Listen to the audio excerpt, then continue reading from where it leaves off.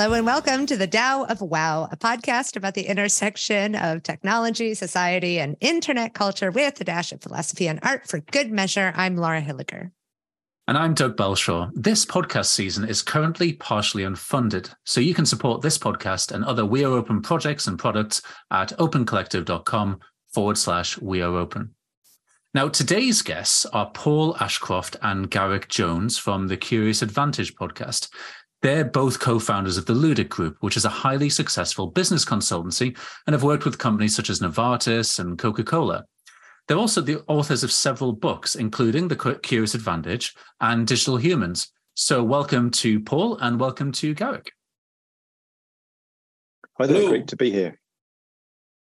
So our first question to guests is always, what's your favorite book? We'll start with Paul, and my understanding is that you might have more than one. Yeah, when you say what's your favorite book, of course, I'm sure like many of your guests, pretty hard to give you one. So I would narrow down from three. My daily reading is Meditations, Marcus Aurelius, perhaps for many people, but I just love that. Small Words of Wisdom Through the Millennia. Catch-22 would be my second choice by Joseph Heller. I think because I read it at school and I just loved it at school. And I've been reading it since. But the one I would choose for today is probably Alexander Dumas, The Count of Monte Cristo. And I think that is just because it is such a intricately woven strategic plot of, well, basically revenge. And it's a wonderful book. And particularly in today's world of 280 character limits, as you get on Twitter and other platforms, in Dumas's time, of course, he was paid by the letter. So he just wrote as much as he could. So he ended up with a 1,000-page book that really probably could have got away with 250 pages. And when I was listening to one of your recent episodes of your podcast, you were talking about that and how that's almost coming back around. Now we've got things like ChatGPT that have tokens that you have to pay for. So back to the world where you're paying for letters and words. Interesting. Absolutely. Mm-hmm. It's why we have curious spelling in English. Do you know that? Because printers were paid by the letter. And so you've got silent P's and a C and a K and a couple of T's and an H thrown in just to make things longer. Don't say this because, like, obviously Laura as an American, like British and American English, but American English is more, simpler, isn't it? It's like, yes, it has fewer letters and stuff. Yeah, it's more efficient. Right. Yeah. Colour, of course, it should have a U in it. Why don't we put a PH in that as well? Why not? Garrick, what about you? What's your? Thank you also for my three books. I can't do just one, but the three I think I would take on my desert island would be, firstly, 6 Memos for the Next Millennium by Italo Calvino, which is the most exquisite book. There are actually 5, because he was asked to give a lecture at Harvard, and they found the 5 in his briefcase just after he died. But the 5 include things like quickness, lightness, exactitude, and multiplicity. And each one of these is an essay, and it's multidisciplinary and written in the most beautiful way. Lightness, for example, begins with the weighing of the soul by the Egyptians, where they put the feathers on one side and one's heart on the other to decide whether you could go forward into the afterlife. I adore that book, and it's poetic in kinds of, and very human in lots of ways that I really relate to. I think the second book has got to be, it's such a geeky book, Gödel, Escher, Bach by Douglas Hofstadter, which I was introduced to when I started coding as a kid at university. And Gödel is the mathematician who sort of invested and helped us understand about nested loops. And Escher, the incredible artist who drew Metamorphosis and drew those pictures of hands, drawing hands and things like that. And then and it's all about infinity and nested loops. And then Bach and Bach's music and fugues, which are also nested in some ways. And then it's also about Zeno's paradox, and it's an incredible book. It's also metaphorical and artistic and scientific at the same time, and floats my boat. And then the last one is more tragic. Is a book I was introduced to when I experienced some trauma, and it's by Joan Didion, and it's called The Year of Magical Thinking. And they call it one of the greatest secular non-religious texts, because it's a book she wrote when she lost her husband and her daughter in the same year. And it's just a profound kind of exposition of how the madness that inhabits the mind in grief and how she moves through it. And yet, it's cathartic in the most, the way that the best things are. And those I think would be my three books. Wow, so there's a real mix there. I remember trying to get into Gödel, Escher, and Bach. My first degree was in philosophy, and I thought, I'll get into this, but it was a tough read. Dipping in and out of, I grant you that. Well, dear listener, we will put these books as ever on our book club, which is at literal.club. Just follow the link alongside everything else of the show notes later on. But let's dive into things. Laura, do you want to ask the first question? Yeah, because I added this question right before we started, and I wanted to ask you too how you met, because it appears that you've been collaborating for a while. You've written a number of books together, and I was just wondering how did your collaborative partnership begin? Over to you, Paul. I mean, we've got different. I was going to ask you if you wanted to take this story, Garrick, and see if they coincide at all. Our collective memories of this. You first. Our collective memory is very different.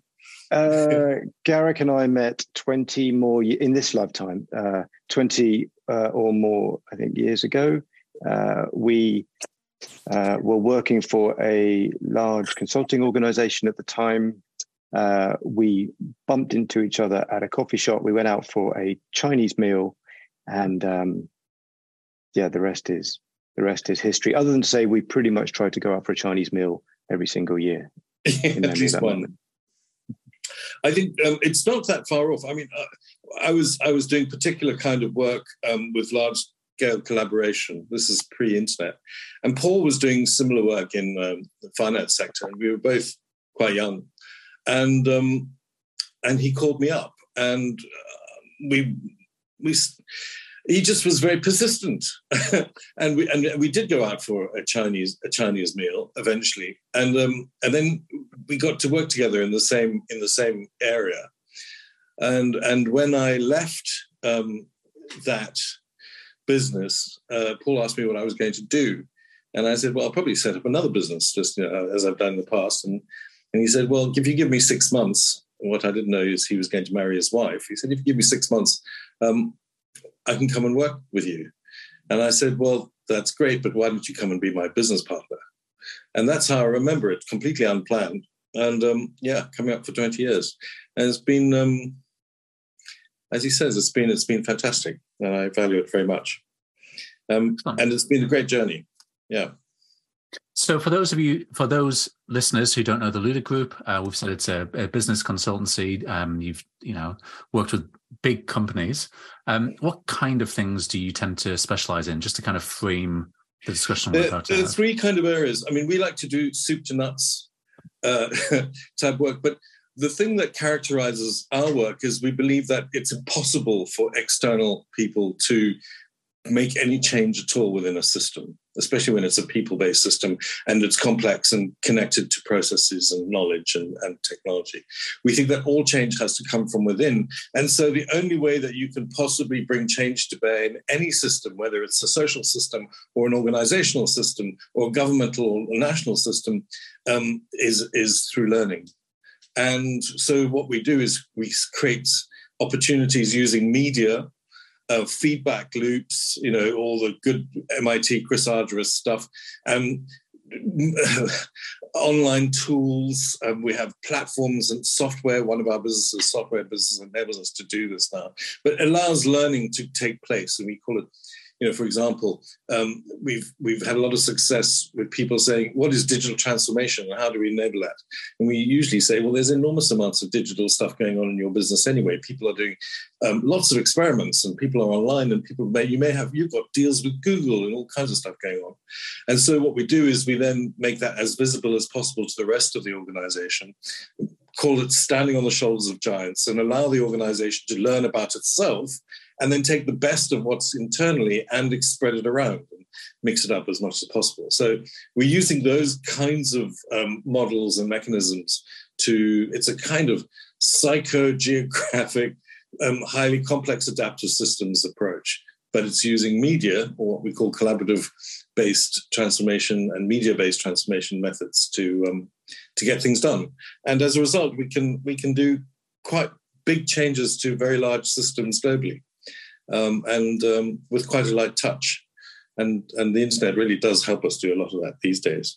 It's quite fun. So you published this book a couple of years ago, The Curious Advantage, and then you've got the podcast as well. How did curiosity bubble up?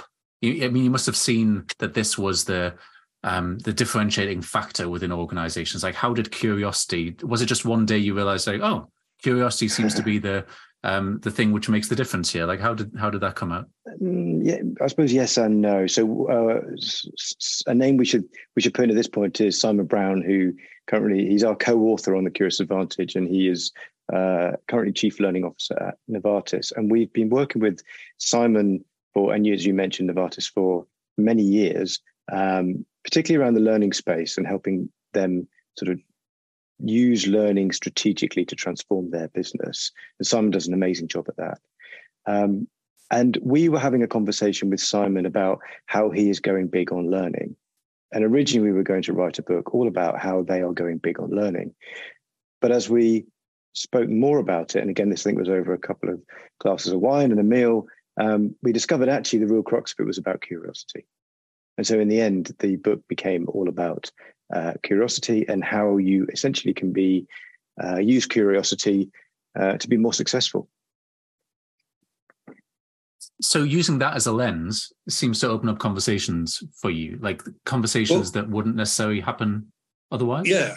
I mean, Paul talks about the glasses of wine, but there was also quite a lot of research that was going on. We did a multidisciplinary trawl through everything that was going on about learning and impacts on learning organization and so on. And one of the things that we discovered, as Paul says, was curiosity was coming up time and time and time again, whether at the personal level or the social level or the organizational level.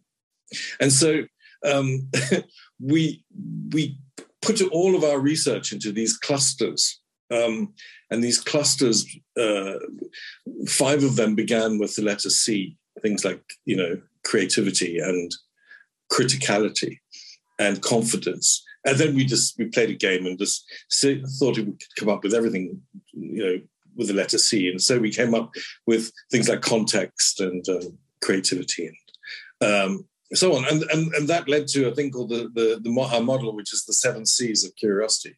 And the 7 C's, of course, then that's a great metaphor for sailing the 7 C's and so on. And that's kind of what stuck.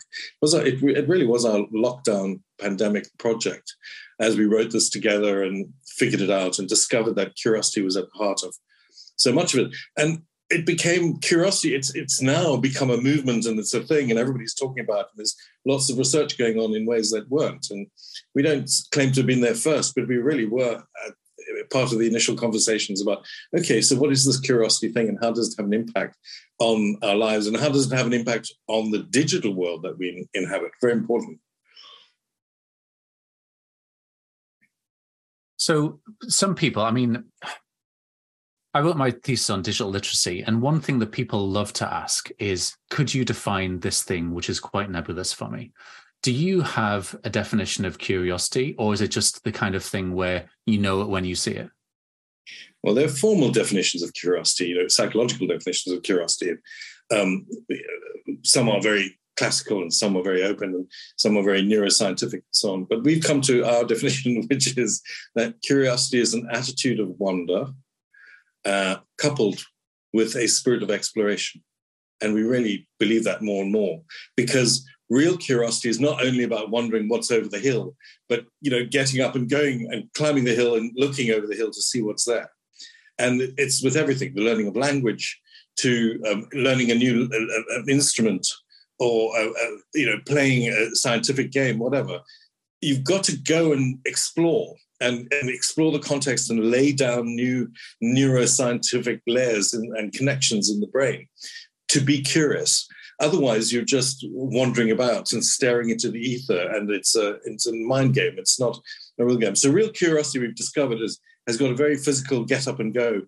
And it's interesting because the the origins of the word curiosity, certainly in English, come, right out of the ancient Greek and the Roman and so on. The ancient Greek word, things like estrus, and the idea of curiosity being like a gadfly that annoys the cow, so it's got to constantly flick its tail and move. Or curiosity being like the person, it's a secular thing. It keeps on coming round and round and round. You work away at it. Or curiosity being like going in and changing things. So it really has those roots. That it's a very physical and active thing, the idea of curiosity. Historically, of course, do you know where it first appeared, at least in the English language, to our knowledge? In Shakespeare. They talked about, we talk about curiosity killed the cat. Yeah. And why do we say curiosity killed the cat? Well, it's not curiosity killed the cat. In Shakespeare wrote the care killed the cat, and it sort of became curiosity killed the cat. And I think this was it. There's at a time where it was actually a bad thing to be curious. We probably can remember, we could be grateful that we live in a time, pretty much in many parts of the world at least, that it's okay to be curious. It's okay to ask questions of each other, of the society, of our government, and so on. But it hasn't always been that way. Not that long. So we find that quite. We're lucky to live in a time where we can be curious. That is interesting, because the word innovation, I remember reading, came out of like a criticism, like, people are innovating with the scriptures.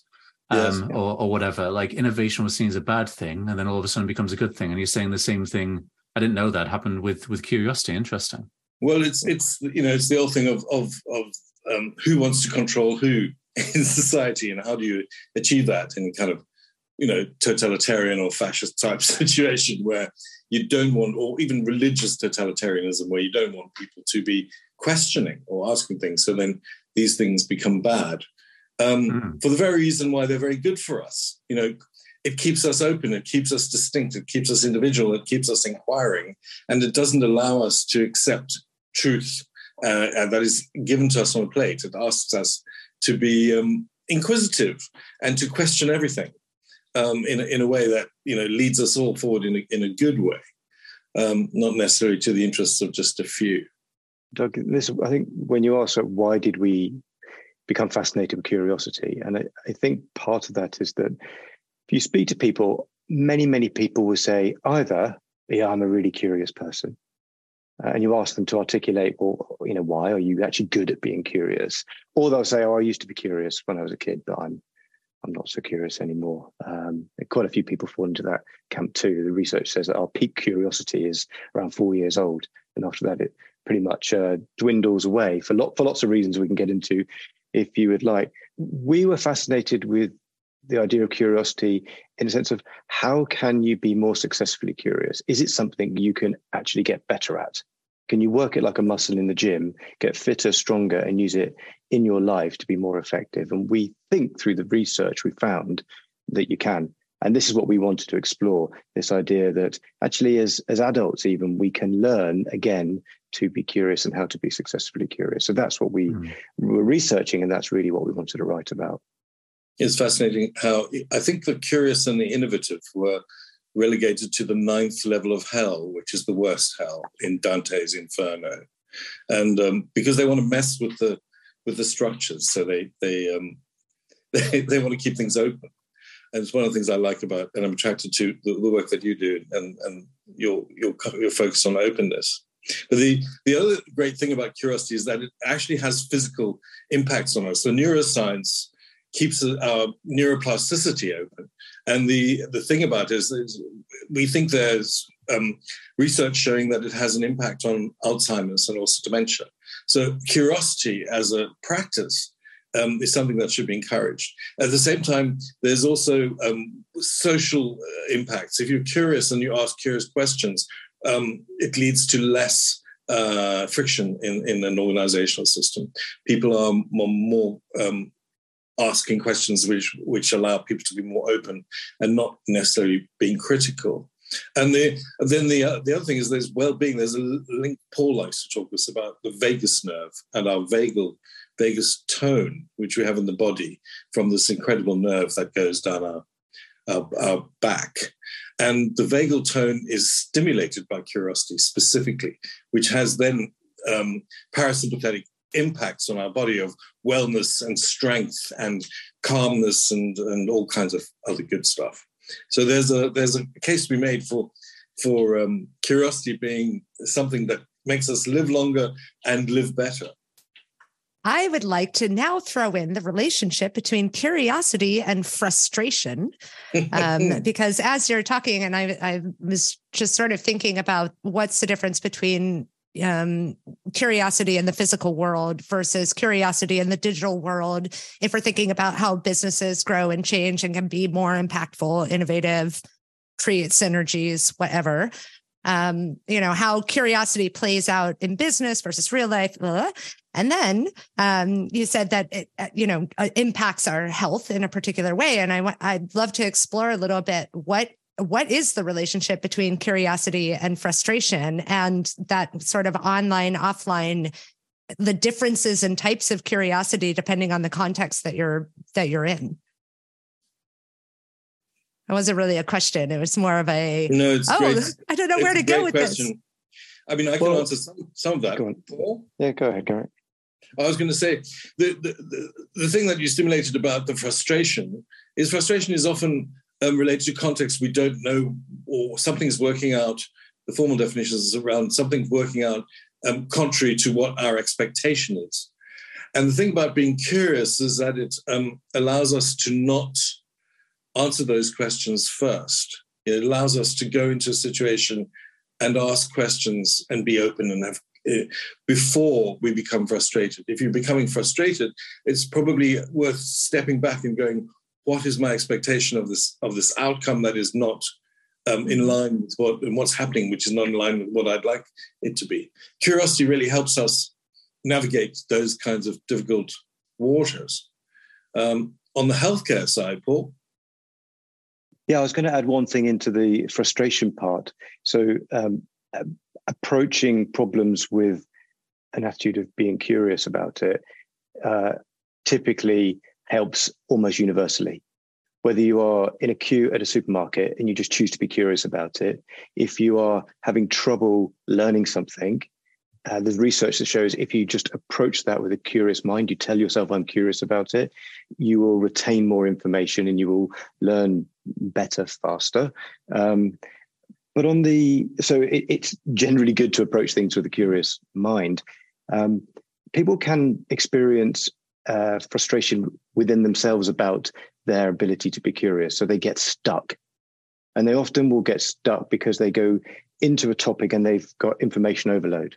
They don't know how to filter. They don't know where to go next. They're running out of ideas. They don't know who to talk to get further. They want to learn a new skill. Who do I work with? And these are some of the things that we then address through the research. Who's the community that helps you? How do you curate the information around you? How do you bring in different ideas to be more creative? So these are some of the elements that unlock some of the frustration. Specifically, one idea that we came across in the research from Jackie Brassi, who teaches IE University, talks about how curiosity is an emotion regulation technique. If you are curious, then you are better at regulating your emotions. Your heart rate tends to decrease. You tend to be more confident in the way you go about things, and you deal with stress better. So this is in Jackie's research at IE, which is fascinating as well. Essentially, you can hack your own biological system just by being curious.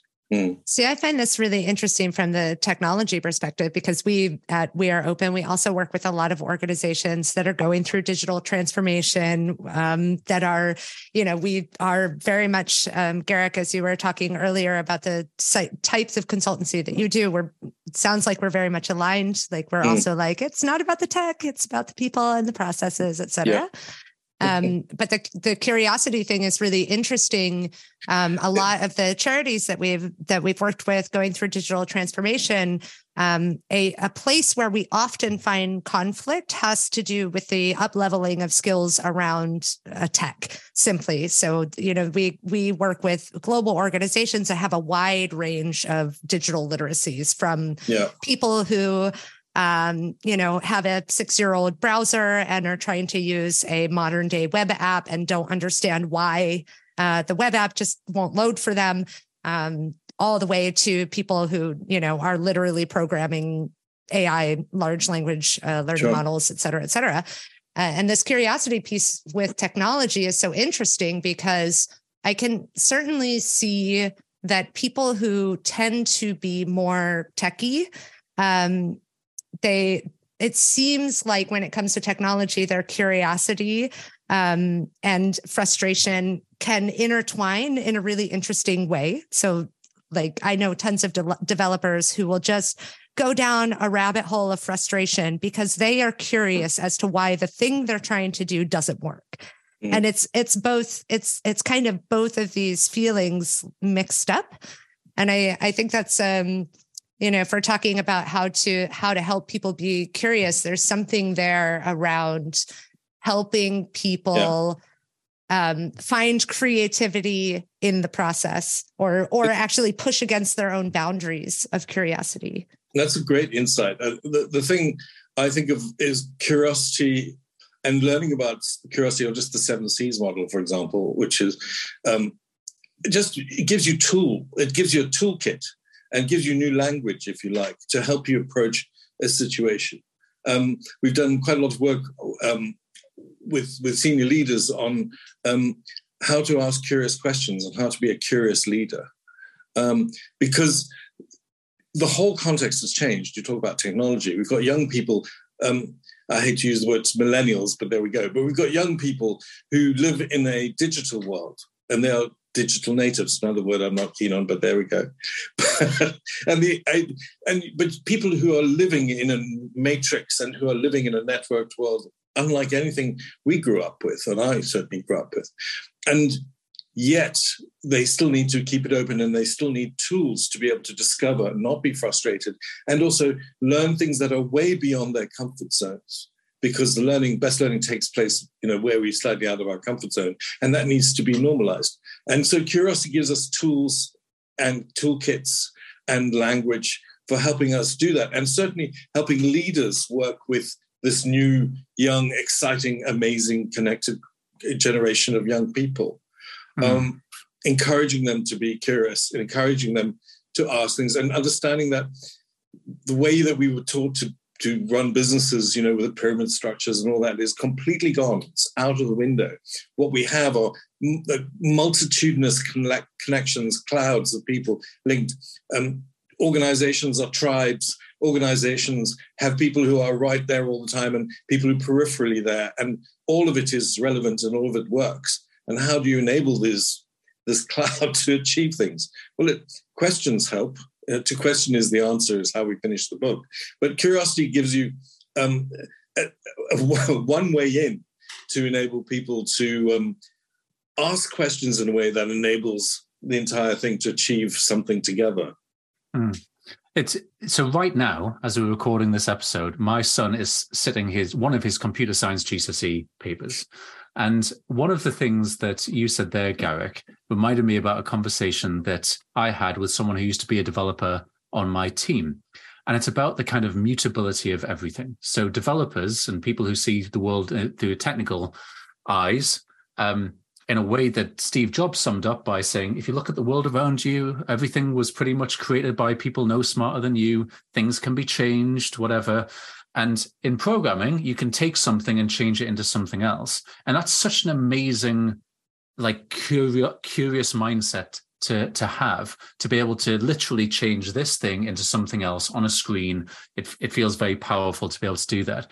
And I feel that there's an amount of agency. We haven't used that word yet, but an amount of agency that people potentially need in their life to be able to be curious about stuff and not live within the strictures which they've had up until this point.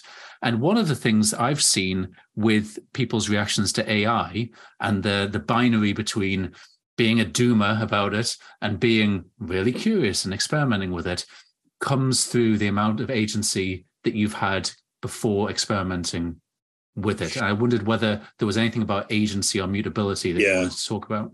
I mean, I'm going to ask Paul to answer some of the questions about AI, because we've been doing a lot of work and speaking to some incredible people about that recently. But the thing about agency is perfect and spot on and kind of beautiful as well, because there is some wonderful research that has come out recently about teaching curiosity to children, young people at school, and teaching people to be curious and giving them those tools is already starting to have a greater impact from kids who come from underprivileged backgrounds than kids who come from privileged or normalized backgrounds, if you like. And the reason for that is because it opens up context, opens up ability to learn language, and gives them permission and agency to go into the world in a way that they may not have been socialized to do because of that background. So the idea that teaching young people curiosity can have a massive effect and an inordinate effect on young people from underprivileged backgrounds, to me, makes me very happy, because I think it gives people agency, as you say. Now, to take that further and say that agency and the idea of permission and the idea of confidence is right at the heart of some of the AI responses, I think is fascinating too. The final C in our model is confidence. And that you take the first steps and then you learn a bunch of stuff, and then you take the next steps and you kind of overcome your fright situation.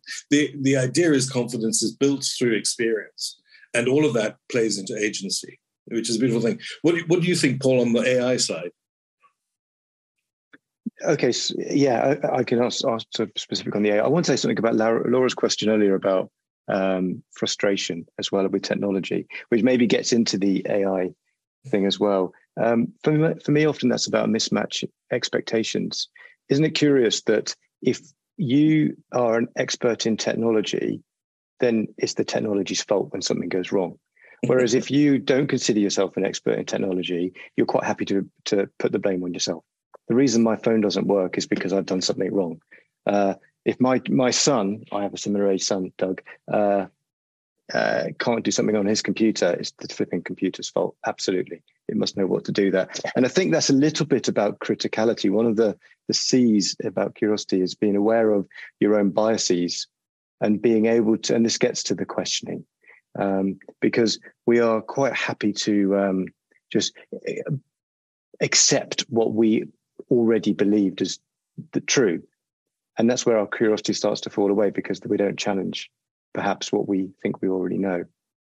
But then to go on to the AI side of this, and it does link to criticality, the one part that we're really finding fascinating is at the heart of curiosity, I think, as Garrick said, is asking better questions. Okay, so the better you ask questions, whether you're a leader, whether you're a friend, whether you're a partner in a relationship, chances are the better outcome you're going to get back. Isn't that true from GPT and the other generative AI tools that we're using at the moment? And we're now training people to become prompt engineers. So the skills, one of the new skills that we're learning around this stuff, as you guys will know, is about being a better prompter of the technology. And I saw it was quite a flippant comment, but someone was saying, guys, we're okay, because for people to replace agencies and freelancers with AI, clients need to know what they want in the first place and be able to ask the right questions. So there's no way we're going to be replaced. No, that's right. I saw a wonderful thing about the designers who were all concerned about, and the designer stood up and said, you have to remember, every client we ever work with never knows what they want. We have to guide them and ask questions and get them to a point. So the idea that they're going to know how to ask the right question to get the right outcome they're looking for is ridiculous. It's like designers are here to stay. What's changing is the way things are just constructed. I don't think we've got anything to be afraid of. I'm a little bit of a conspiracy theorist when it comes to who's asking us to slow down the public recognition of AI, because that's been released into the public sphere. Well, most of those are governments, military, and oligarchs. So you have to ask, well, what's that about? Is that because there's money to be made and they'd rather slow down the speed at which things are happening? Who knows? I just put that out there. But I was concerned about, Jeff, who left Google, because his biggest concern is what's happening in the military. And he's particularly offended by the idea that minefields can become living systems and self-healing. And the idea of self-healing minefields is offensive to him and everything that he means. It means to be human to him. And I applaud that kind of humanity. So let's have a look at where it's applied and how it's applied, and whether we need to put some brakes on around the policy about how these things are what it's allowed to learn. But I mean, having said that, the advent of white goods and washing machines and ovens and things changed the lives of women 100 years ago. What is the advent of ChatGPT and other AI tools going to do for us in this century? I think it's something similar. Well, I used to teach history. I'm a historian by training as well. If it teaches us anything, is that it's going to entrench and reinforce people who have already got power and give them even more power. Unfortunately, that's always been the way. And let's hope it's going to be different. There we go. There's so many more questions, which and I'm sure Laura would like to ask you, things about curiosity and creative play, leading a curious business, going into the 7 Cs, what you're currently curious about. Maybe we'll finish on that. Like, I know you use that at the end of your podcast, so maybe that's something to flip around to you two. So, Carrick and then Paul, what are you curious about at the moment?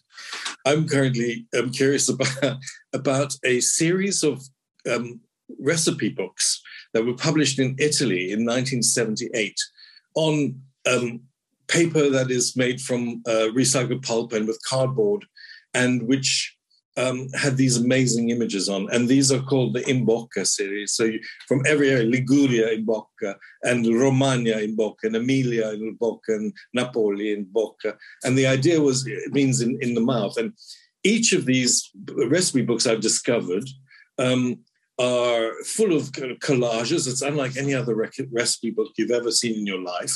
And yet they have verbatim recipes in the colloquial languages, which are hardly spoken anymore, and then in modern Italian, and then also in English. And they're hand-printed, and they're hell of a difficult to get hold of. And there are only 23 in the series. But my God, you can just cook incredible things from them because they've got all these ancient recipes in, and it's very beautifully, told. Like they'll say, fill a bowl of water with artichokes, cook them in the usual way, but then put the following sauce made from anchovies and butter on them. It's that kind of thing. I'm absolutely astonished by them and super curious about the whole world, how these books can lead you into a world that you didn't know existed. Fantastic. Paul, what about you? I think mine at the moment is health span, is, I guess, in a word. We ran a recent think tank where we were looking at longevity and how we are living longer lives, but sadly not necessarily healthier lives. And so I'm really, as an almost experiment on myself, and have done for many years, been fascinated about what can you do with your own body, with your own well-being, mental health, to keep you personally healthy as long as possible. So that's kind of my practice, but also what I tend to read a lot about as well, and try and instill in my children as well. So not the lifespan, the health span of... I think if you look after your health span and you avoid fast-moving vehicles approaching you in the wrong direction, then you will be lucky enough, hopefully, to increase your lifespan too. Excellent. Okay. Well, that's been fantastic, really interesting. If people want to find out more about you both and about the book and the podcast, what should they type into their favorite browser, etc.? CuriousAdvantage.com will bring you to the website, and also there's a think tank also associated with that, which takes off on June the 20th with its online edition. We're trying to bring together as many people as possible around curiosity, academics and practitioners and all kinds of things, to keep the conversation moving forward and learn as much as we can. If you want to hear about we want to read about our work, then you can find us at ludicgroup.com, LUDIC, ludicgroup.com. Wonderful. Well, thank you very much. And we hopefully will get you back on here again sometime soon. Cheers for now. That'd be fun. It's been a real pleasure. Thank you. Thanks so much. Yeah, thank you, Lara. Take care.